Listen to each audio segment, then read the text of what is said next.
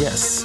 Det finns några saker som jag tänker på när jag tänker på budgeten. Och för det första är det ju alltid fel satsningar. Men framförallt så känner jag att jag har ingen överblick över budgeten överhuvudtaget. Någonting som jag alltid tänker på är det här med vi ger så här många miljarder till kommunerna. Ja, men ska inte kommunerna, de har ju kommunalskatt. Alltså har inte kommunerna pengar redan? Nej, det har de inte för att finansiera invandringen. Nej, men alltså nej, men precis, visst är det så. Och sen, jaha, varför säger ni, alltså, brukar ni ge pengar till landstingen också?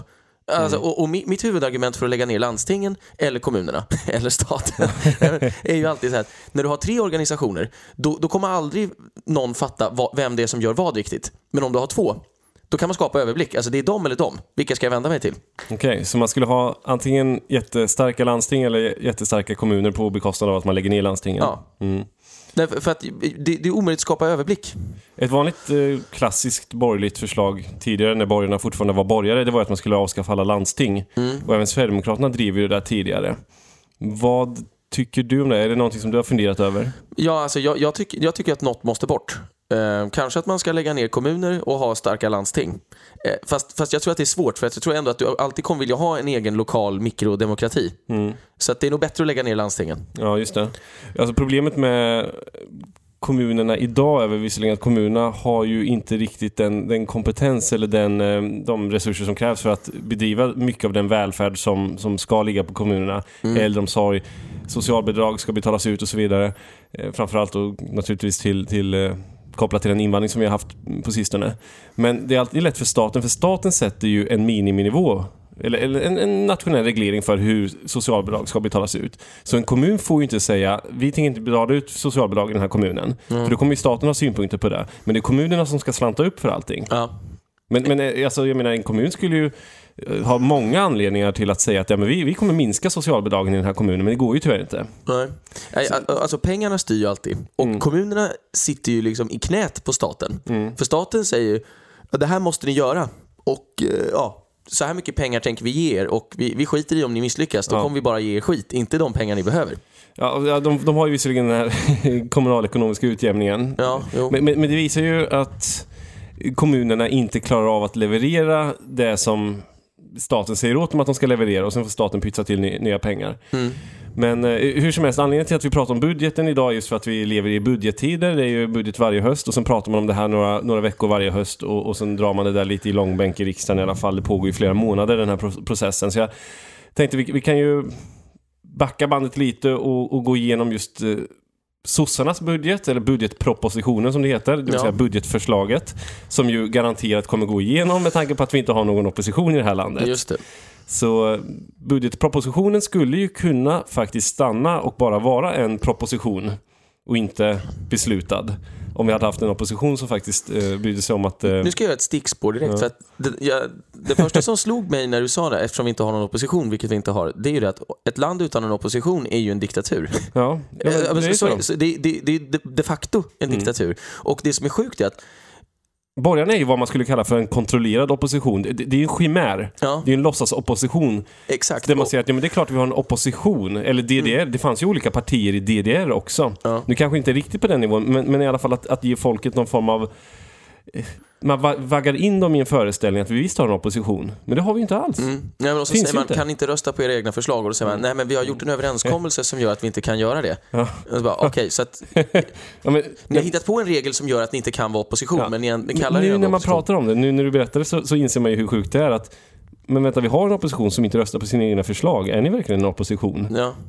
Det är ju väldigt fuffens allting. Alltså, jag upplever ju att regeringen försöker styra folket, och oppositionen, som de kallar sig, försöker vara i opposition mot folket.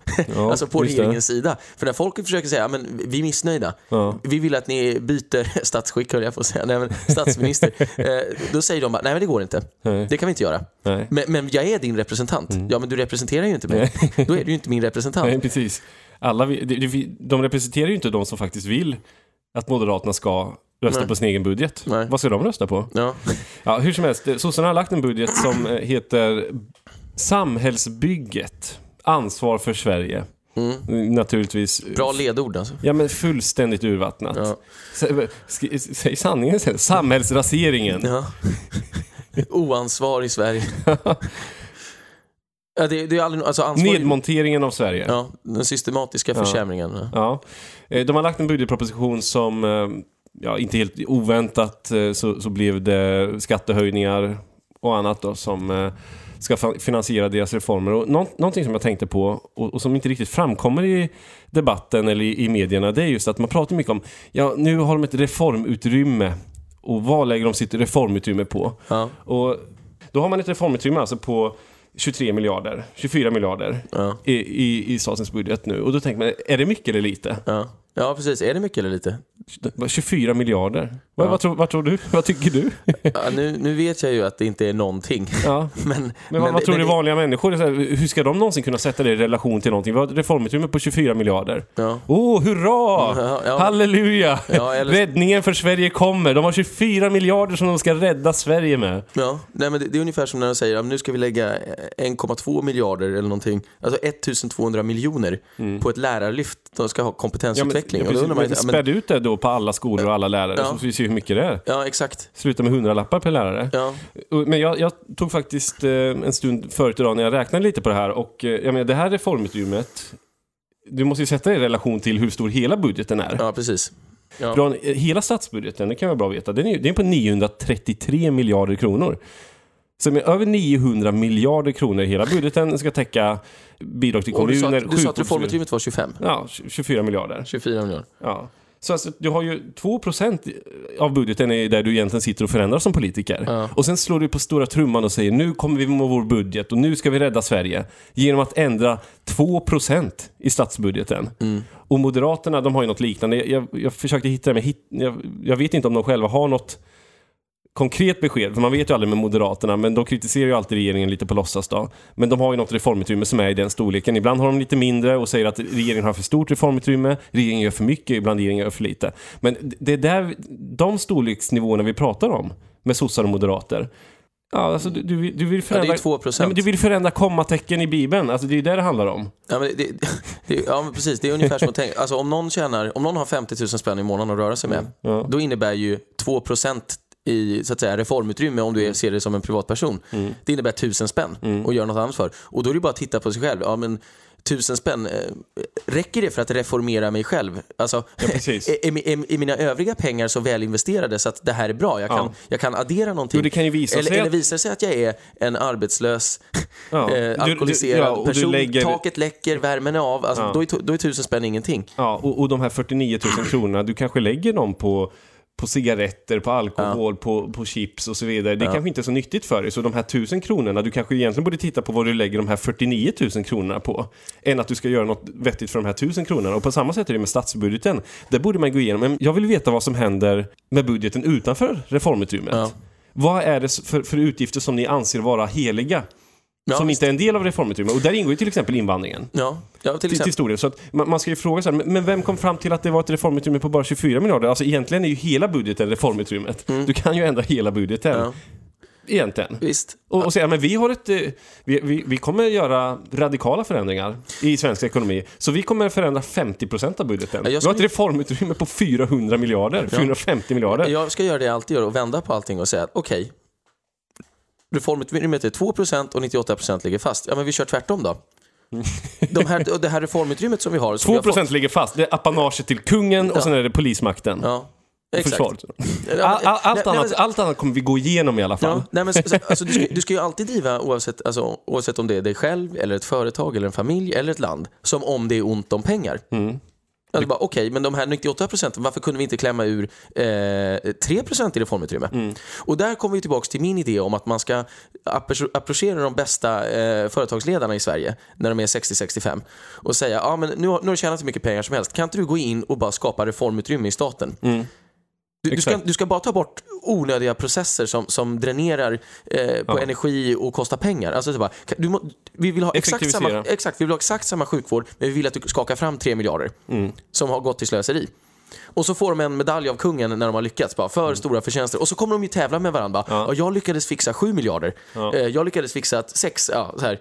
Det blir så här, jävlar. Dra till med 2 nollor efter det där. Ja, jag har hittat 600 miljarder i budgeten som vi kan lägga ner. Ja. Nej, men det ska vara så här. Vem kan göra en bättre, mer effektiv budget, det vill säga nedskärningar av sånt som vi inte behöver i Sverige utan att det drabbar svenska folket. Och jag tittade igenom budgeten lite. Södertörns högskola finns ju fortfarande kvar i budgeten. Ja. Det är inte en del i reformutrymmet, för alla partier är överens om att Södertörns högskola ska finnas kvar. Men det kanske inte ska. Nej. Det kanske ska vara en del av reformutrymmet, Södertörns högskola. Men vem har kommit på att Södertörns högskola ska vara kvar? Du måste ju gå igenom egentligen varenda post. Ja. Jag jobbade ju på agrikultur och vi var ju tvungna att genomföra enorma nedskärningar för att hålla bolaget effektivt fortfarande. Så vi var ju tvungna att sätta som mål. För att det här bolaget ska bli lönsamt måste vi skära ner 25% av hela vår kostnadsbas. Ja. Identifiera cost drivers som man pratar om. Och vi gick med igenom allt. Ja. Löner, vad kostar drivmedel, vad betalar vi för hyror, allt. Ja. Nagelfades ju verkligen. Ja. Men det gör mig aldrig i budgeten. Jag är väldigt... jag kan garantera att det finns inte en enda tjänsteman som har kollat igenom Södertörns högskola hur de har förvaltat anslagen. Nej. Inte en enda person. Ja. Vad har ni gjort för pengarna? Ja. Och det här är bara ett exempel. Södertörns högskola, nu det här dårhuset som jag brukar säga, men det kallas ju en högskola. Det blir säkert universitet snart. Det blir så här, Kungliga universitetet i Södertörn. Ja, nej, men jag undrar ju till exempel, man vet ju att Malmö kommun får ju, var 4:e krona de tar in är ju utifrån den här kommunala utjämningsskatten. Då undrar man så här, okej, ni är på dekis, ni går torsk varje år och därför måste andra skjuta till så att ni kan finansiera. Undrar varför Malmö går torsk? Ja, precis. Det oförlösta New York eller Sveriges Marseille som vi andra säger. Men i alla fall. Och då tänker jag så här, ja men okej. Jag tycker Marseille är Frankrikes Malmö. Ja, men då borde man ju ställa frågan, okej, ni måste ju ha en 5-årsplan eller en 10-årsplan eller vad det nu är för att ta er ur det här. Ja. Alltså, det här måste ju ta slut. Okej, ni kan få hjälp, men hjälp till självhjälp, bitte. Alltså, det är ju för fan. Ja. Någon måste väl för fan ta tag i det här och fråga vart är vi på väg? Ja, exakt. Som en bekant till oss brukar säga. Ja, nej, men man ska ju säga om 3 år får ni inte en krona längre. Ja, precis. Skär ner. Eller ni får skära ner, ni får göra vad ni vill. Ni får låna pengar av vem som helst. Ja, visst. Du kanske ska hitta någon själv, som du sa om Ann Ramberg.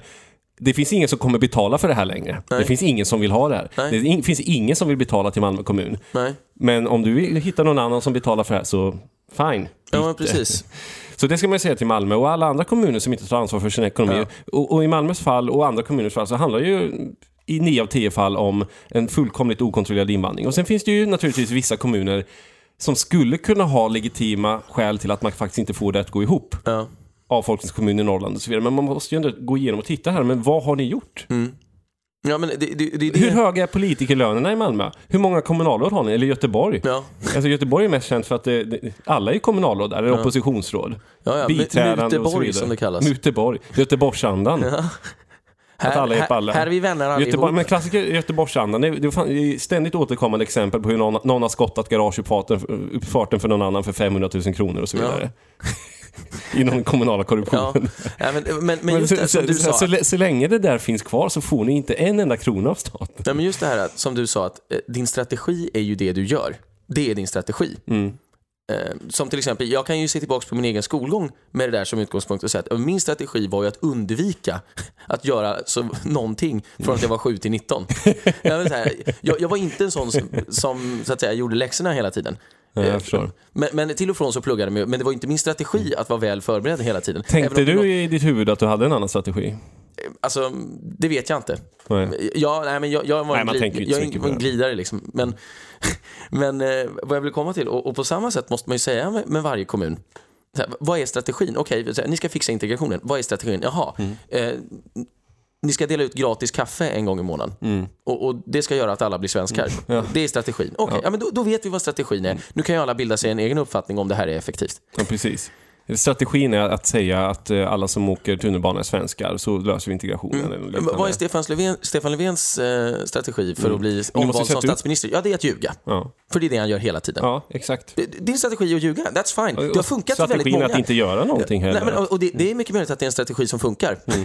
Så det funkar ju för Reinfeldt. Ja, ett val i alla fall. Ja, exakt. Men man kan säga att du kan lura en gång, men inte hur många gånger som helst. Alltså, jag skulle snarare säga så här.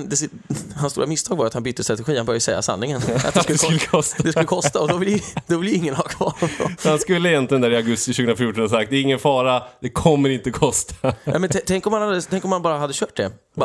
Vi kommer göra större vinster än någonsin. Reinfeldts stora problem, han slutade ljuga. Ja, men alltså, lite så. Ja. Men man måste ju sätta upp delmål också. Man ska ju sätta upp delmål. Okej, Malmö, hit ska ni komma. Men vi har delmål på vägen. Först ska jag ljuga i varannan intervju. Sen ska jag ljuga i varje intervju. Så man hela tiden kommer framåt. Ja, men Malmö man sätter ju ett mål att okej, men ni ska spara 100 miljoner kronor i Malmö till exempel på 5 år. Första året så måste ni minst spara 25 miljoner. Andra året 50 miljoner. Och sen trappar ni av. Men någonting så att man ser att går det i rätt riktning eller inte? Ja, för du kan ju inte sätta ett mål om 5 år ska vi ha det här målet och sen kommer man på efter 4 år, oj, vi kommer inte fram till det här målet, så vi sätter ett nytt mål om 5 år. Det funkar inte på det här sättet. För det finns ju, om du sätter ett mål om 5 år finns det ingen som kommer börja jobba efter det där målet. Nej. Och du måste jobba med både morot och piska. Gärna mycket piska, framförallt i Malmös fall med tanke på att politiker där inte gör ett skit åt Malmös situation. Vi tar paus tror jag, och jag tänkte att det här avsnittet skulle passa ganska bra att spela en gammal svensk klassiker som faktiskt är originalet. Det är inte alla lyssnare som vet det, men det här är originalet av låten ni kommer höra. Så det här är inte en cover. Och den är vald med omsorg? Den är vald med omsorg. Den här kom alltså 1972 och nu får vi besök här som knackar på. Så vi tackar för oss. Pausen. Hej! Hur är läget? Ja, vi spelar in, men det är ingen fara, du får gärna prata. Kanske klipper bort det här eller inte. Kapitalet höjer hyrorna och staten bostadsbidragen. Så kan man fiffla en smula med den järnhårda lönelagen. Och till och med betala mindre i lön än priset för mat och för hyra. För staten skjuter så gärna till om levnadsomkostnaderna blivit allt för dyra. Sida vid sida, tillsammans hjälps de åt. Staten och kapitalet, de sitter i samma båt. Fast det är inte de som ror så att svetten lackar. Och piskar som kittlar inte heller deras feta nackar. Daghemmens utbyggnadstakt regleras av konjunkturen. Så tillmäts kvinnan sin plats i den ekonomiska strukturen. En billig arbetskraftsreserv till hands när fabrikerna visslar. Tillbaka pressad av dagens brist om lönsamhetens drivhjul plötsligt gnisslar. Ja, sida vid sida, tillsammans stryker de fram. Staten och kapitalet får vargar fromma som lamm. Kapitalet behöver arbetskraft och är staten leverantör. Den ena handen vet precis vad det är som den andra gör. Skolans uppgift är som sig bör att skola arbetskraften. Om kvastarna ska sopa bra får man inte slarva med skaften. Spärrar och kvoter och testprogram är ett system för att sålla agnarna från vetet och föra var och en till hans rätta folla. Sida vid sida, tillsammans hjälps de åt. Staten och kapitalet, de sitter i samma båt. Fast det är inte de som ror så att svetten lackar. Och piskan som kittlar inte heller deras feta nackar. Tempot höjs vid maskinerna, här drillar man eliten.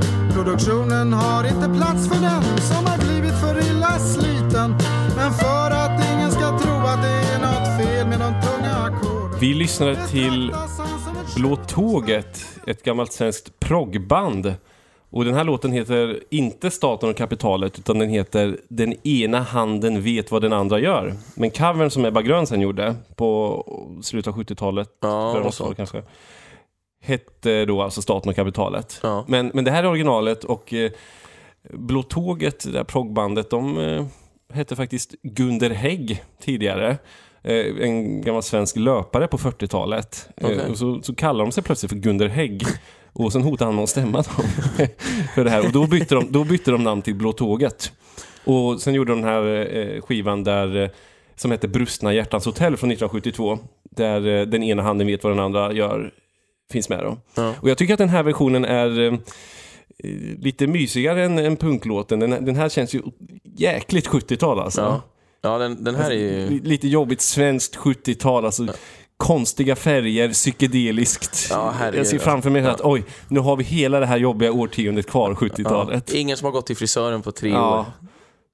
Märkliga färger. Ja, men turkost och rött blandat. Ja, är det mycket brunt. Flower power och konstiga glasögon och allt sånt där. Men... Och det var ju på den här tiden när Sverige var så fruktansvärt otrendigt också. Det här var ju förmodligen bland det mest trendiga du kunde lyssna på 72. Ja, verkligen. För det här var ju innan Uggla slog igenom, innan Ledin kom, innan allt det där började bli ändå lite mer... Men för oss, vi kör en retrotrend här, så vi går tillbaks till hur det började. Vi slutar aldrig att förvåna ens oss själva. Nej. Jag ska säga att jag kan ingenting om prog. Jag har bara läst på lite inför det här avsnittet om Blå Tåget. Kung. Vad har du för analys av låtens innehåll?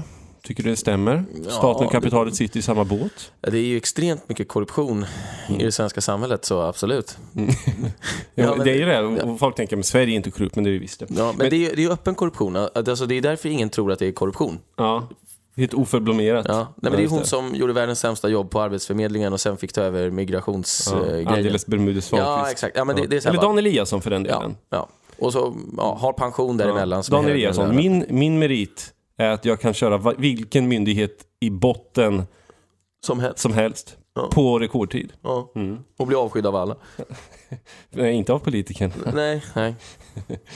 Ja, men jag har tittat lite på budgeten och så det där tycker jag är värt att ta med sig, särskilt som väljare då, att ert reformutrymme, vad gör ni med de övriga 900 miljarderna som ni inte har rört? Varför har ni inte rört dem? Varför har ni inte rört i invandringen? Varför har ni inte rört i Södertörns högskola? Varför har ni inte skurit ner på alla dessa flummyndigheter? Nu ska man ju starta en ny flummyndighet, Jämställdhetsmyndigheten. Ja, det var ju precis det vi behövde. Alltså, reformutrymmet kan ju ökas ordentligt. Vi börjar med att dra in press- och partistöd. Då får du också lite personalomsättning här och där. Ja. Alltid hälsosamt. Ja, det är det sista anslag de kommer skära i. Ja. Alltså de kommer hellre lägga ner hela sjukvården, hela försvaret, allting. Det absolut sista de skär i, det är sina egna löner. Ja, och sina lakejers löner. Ja, exakt. Ja, men, you scratch my back, I'll scratch yours. Ja. Det är så. Men de höjde ju lönen åt sig själva för några månader sedan igen, eller några veckor sedan. De höjer ju hela tiden sina löner. Så nu tjänar ju riksdagsledamot om det är 63 000 eller 64 000 i månaden. Och sen har man ju extra arvoden och så vidare. Och om man då inte skulle lyckas bli omvald så har man ett eget pensionssystem att vända sig till där man i princip kan plocka ut full lön. Och har man suttit i riksdagen mer än 6 år då har du ju livstidspension tror jag åtminstone. Är det så illa alltså? Ja, 6 år är en magiska gräns och det är därför alla kämpar om att bli omvalda minst en mandatperiod. Jag trodde faktiskt att det var efter 3 mandatperioder, men jag kan ha haft helt fel. Nej, så lång tid är det inte. Okej, så att de tar verkligen hand om det. Om de inte har gjort någon radikal förändring där som jag har missat, men för några år sedan så var det i alla fall 6 år, då har du rätt till den här riksdagspensionen. Sitter du kortare än 6 år, då har du bara rätt till pension bara. Full pension i 1 år tror jag. Då har du alltså riksdagslön i 1 år. Och det är helt groteskt. Man ska känna till det också att alla riksdagsledamöter riksdagen ligger ju i Stockholm för den som inte vet det. Men ledamöter från Stockholms län som kommer från andra kommuner, som du är vald i Täby eller något liknande. Vald i, därifrån. Då får du en lägenhet i Stockholm. Ja, gränsen är 5 mil. Okej, 5 mil då. Måste bo 5 mil och det är därför många skriver sig i en kommun som ligger 5 mil från Stockholm. Man mäter nästan ut dem med måttband då, från riksdagen. Men man kollar GPSen exakt att jag skriver mig i den här ettan, någon lägenhet någonstans, så får jag en gratis lägenhet i Stockholms innerstad om jag kan visa att du bor 5 mil från Stockholm. Och det är intressant för att tittar man på de här människorna, nu är man ju lite paria och sådär och kommer inte så himla nära dem längre, men för dem är ju det är ju en värld. Alltså alla de här skor sig ju tillsammans, för dem är det fullständigt självklart. De tycker inte att det är korruption. Utan de bara, nej men så här är ju systemet riggat. Ja. Så här gör väl alla. Och de tänker ju alltid så här, om jag inte hade gjort det här, då hade jag varit extremt framgångsrik inom något annat område, så jag hade ändå haft den här levnadsstandarden. Och det är ju den största lögnen utav alla. Att de skulle ha lyckats på andra plan. För det hade de aldrig gjort. Nej. Aldrig någonsin. Nej. Och sen tänker man, men man har kommit fram till att vi ska ha väldigt hög lön och generösa pensioner. För vi måste ha väldigt bra politiker. Ja. Men Monica Green, från sossarna. Ja. Tycker du att vi har fått bra politikerkvalitet, Monica? Du sitter ju själv och spelar Pokémon Go medan din egen statsminister öppnar riksmötet och Daniel Westling och andra delar av kungafamiljen sitter där. Så sitter du och spelar Pokémon Go för 62 000 kronor i månaden och en riksdagspension som du garanterar resten av livet. Det är sannolikt det vettigaste hon gör. Ja, just det. Då ställer hon i alla fall inte till med någon skada för Sverige. Nej, precis. Det jag tänkte fråga om just också, hur kan det komma så att politiker alltid landar i att så fort det är ett problem med någonting, ta till exempel svenska skolan, den har man ju vanstyrt då i 30 års tid, 40 års tid. Och det är alltid mer pengar som är lösningen enligt politikerna. Vi satsar mer på skolan och det är alltid en sån enkel utväg när man inte vet hur man ska styra upp någonting, att säga att de ska få mer pengar. Som en speltorsk som säger, om jag bara får mer pengar så kommer jag kunna vinna tillbaks allt det jag har förlorat. Men det handlar om pengar. Nej, det handlar inte om pengar, det handlar om hela din spelstil. Du är ju urdålig på poker.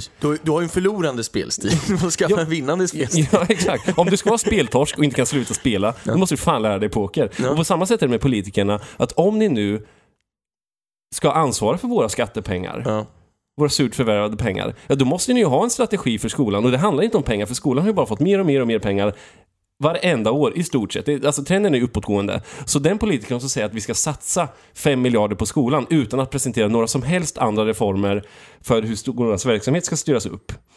Då ska man säga, nej, du vill slösa mest av alla partier. Du vill inte satsa mest, du vill slösa mest av alla partier på skolan. Exakt så ska du säga. Ja. Exakt. Vi vill slösa 5 miljarder och vi vill slösa ännu mer än Miljöpartiet som vill slösa 4 miljarder. Ja. Så skulle det låta. Precis. För det är det är. Det är ungefär som att säga att nu ger jag den här speltorsken 10 000 kronor. Ja, liksom, och nu vänder det. Ja. Nej, men det är ju sinnessjukt. Men det är ju allas ansvar är ju ingens ansvar. Regeringen vet inte vad den gör, oppositionen håller med om vad regeringen än gör och ingen bryr sig om vad som händer. Jag vill även säga då, så jag blir kränkt och andras vägnar från det jag själv säger, att om det finns någon speltorsk som tar illa vid sig över att ha blivit jämförd med våra politiker som slösar bort. Du kan nämna mig vid namn, Gustav. Men politikerna, de slösar ju bort allmänna medel. Ja. En speltorsk spelar ju bort sina egna pengar förhoppningsvis. Ja, man skulle ju kunna kalla alla de här politikerna för politiktorskar. Ja. Alltså, de missbrukar ju skattepolitiken och allting. Ja. Och lösningen är alltid mer pengar. Alltid mer pengar. Men gå istället till val, ha en budget som säger att vi skär ner kraftigt. Politikerna ska få mindre att röra sig med. Jag har ingen principiell låsning vad gäller skattetrycket. Men så länge politikerna visar att de är urusla på att hantera våra pengar, då måste ju skattetrycket vara lågt. En annan intressant sak, det är ju det här att allting ska ju utredas för att man inte vill göra det. Man vill ju aldrig ta en jobbig fråga, så man ska ju utreda den. Men jag undrar, allting måste väl vara utrett här vid lag?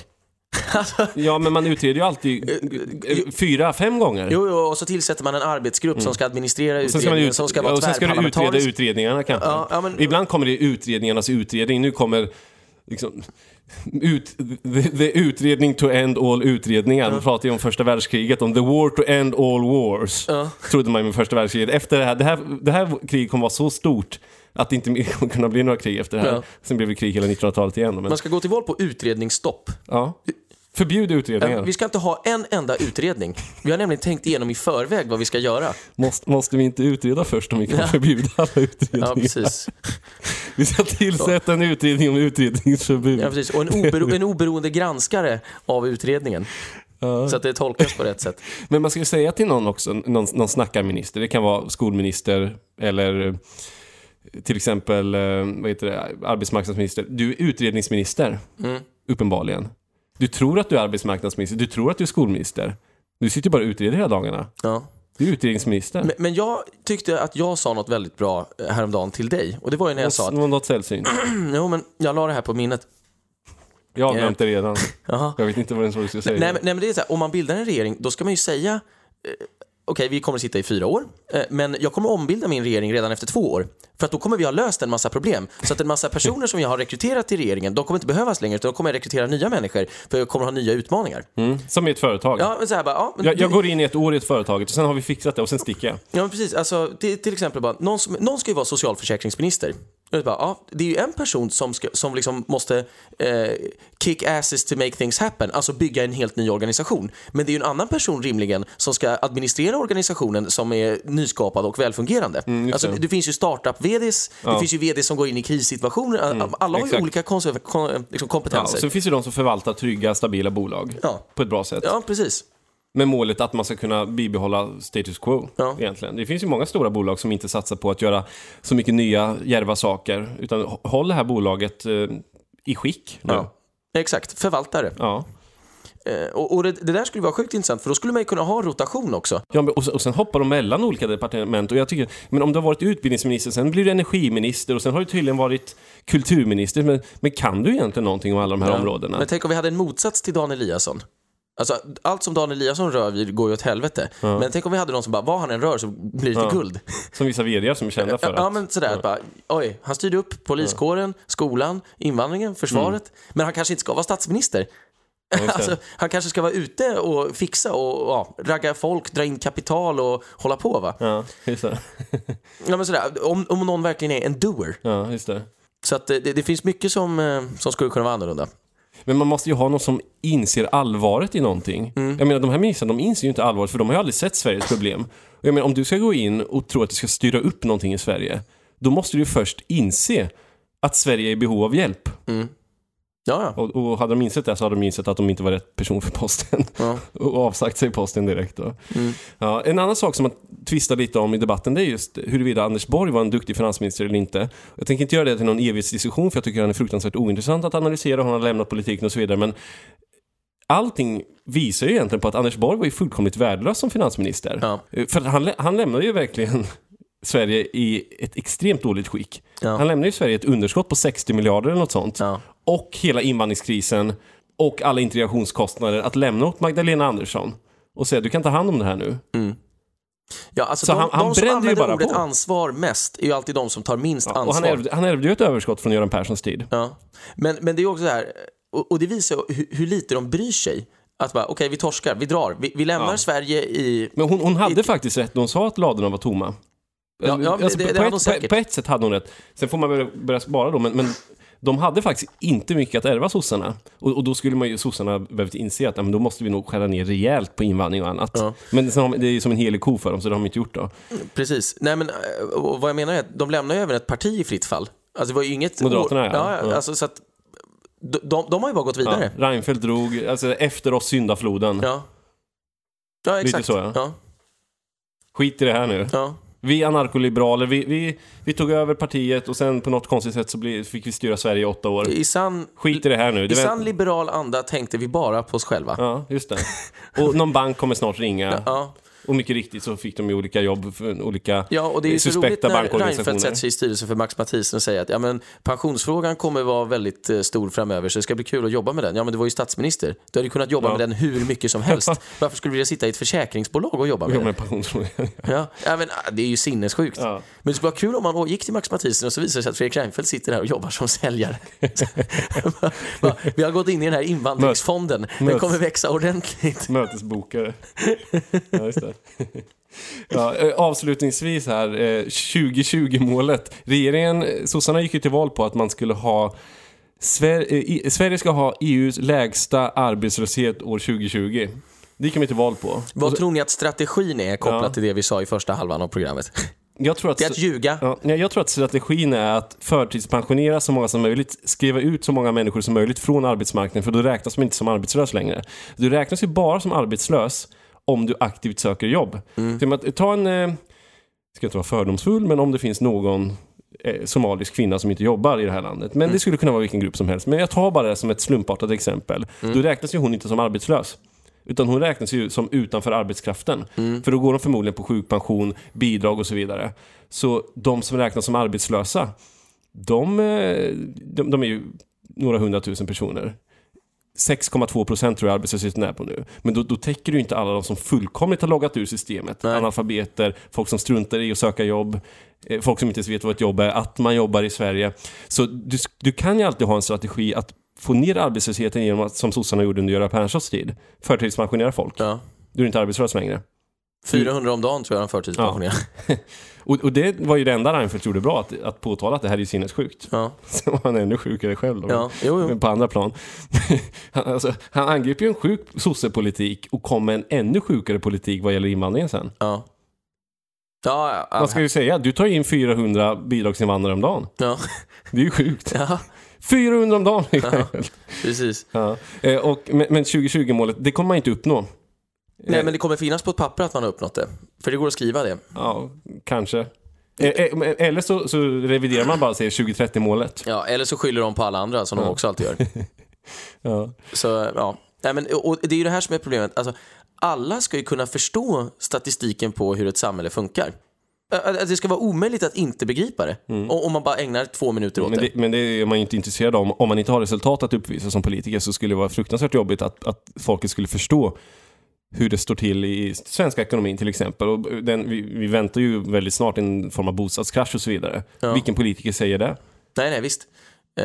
Och det här tycker jag också är så intressant. Svenskarna, världens mest belånade folk. Ja. Världens mest belånade folk är svenska folket. Och statsskulden skenar och skatterna höjs. Och då undrar man ju så här, okej, om vi hade världens högsta privata skuldsättning, en enorm statsskuld och höga skatter, ja men då borde vi väl drunkna i välstånd. Med tanke på hur mycket pengar som snurrar runt här. Men istället går allt åt helvete och blir sämre och sämre. Ja, precis. Är det rimligt att vi ska höja skatterna i det som redan är det land i världen som har högst skatter? Ja, det tycker jag. Det har ju gått väldigt bra för oss. Bra förslag. Det gäller att leda i någon liga. Ja.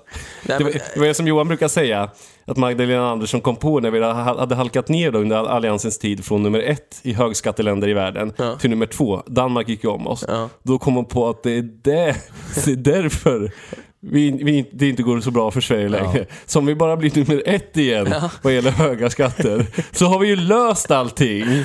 Nu förstår vi vad problemet var. Vi var ju inte världsetta i skatter längre. Ja, men, och det här är ju så märkligt med alla partier, för att det ska man komma ihåg, att varför det inte finns någon egentlig skillnad mellan höger och vänster i svensk politik. Alla, för att använda deras språkbruk då, ser ju samma problem. Alltså, vi tycker att integrationen funkar dåligt. Vi har de här lösningarna som inte funkar. Ja, då säger man det. Men vi tycker också att integrationen funkar dåligt. Vi har de här lösningarna. Det finns ju ingen som säger integrationen är inget problem. Problemet är att det bor människor i det här landet som inte har något gemensamt. Det är det som är problemet. Så att det är liksom ett hemmagjort problem. Vi har importerat det här problemet. Ja, konstruerat ett eget problem. Och det är ju alltid undrar hur fan man ska lösa det. Och det betyder att man har samma inställning till allting i grunden. Det är bara att när sossarna vill ge ett litet bidrag, så vill Moderaterna ge en liksom, mikroskattesänkning. Om vi bara gör det 37 kronor i månaden lönsammare att arbeta som bagare eller någonting, ja, då kanske 2 bagare anställer någon och så blir det jättebra. Och sossarna tror att vi behöver ett bagarbidrag. Ja. Det får bli avslutande visdomsord från dig, Erik. Och då tycker jag att vi säger tack och hej och helt enkelt sätter oss för middag. Ja, nu går vi och käkar. Hej, hej. Tja. We used to have it all, but now's our curtain call. So hold for the applause.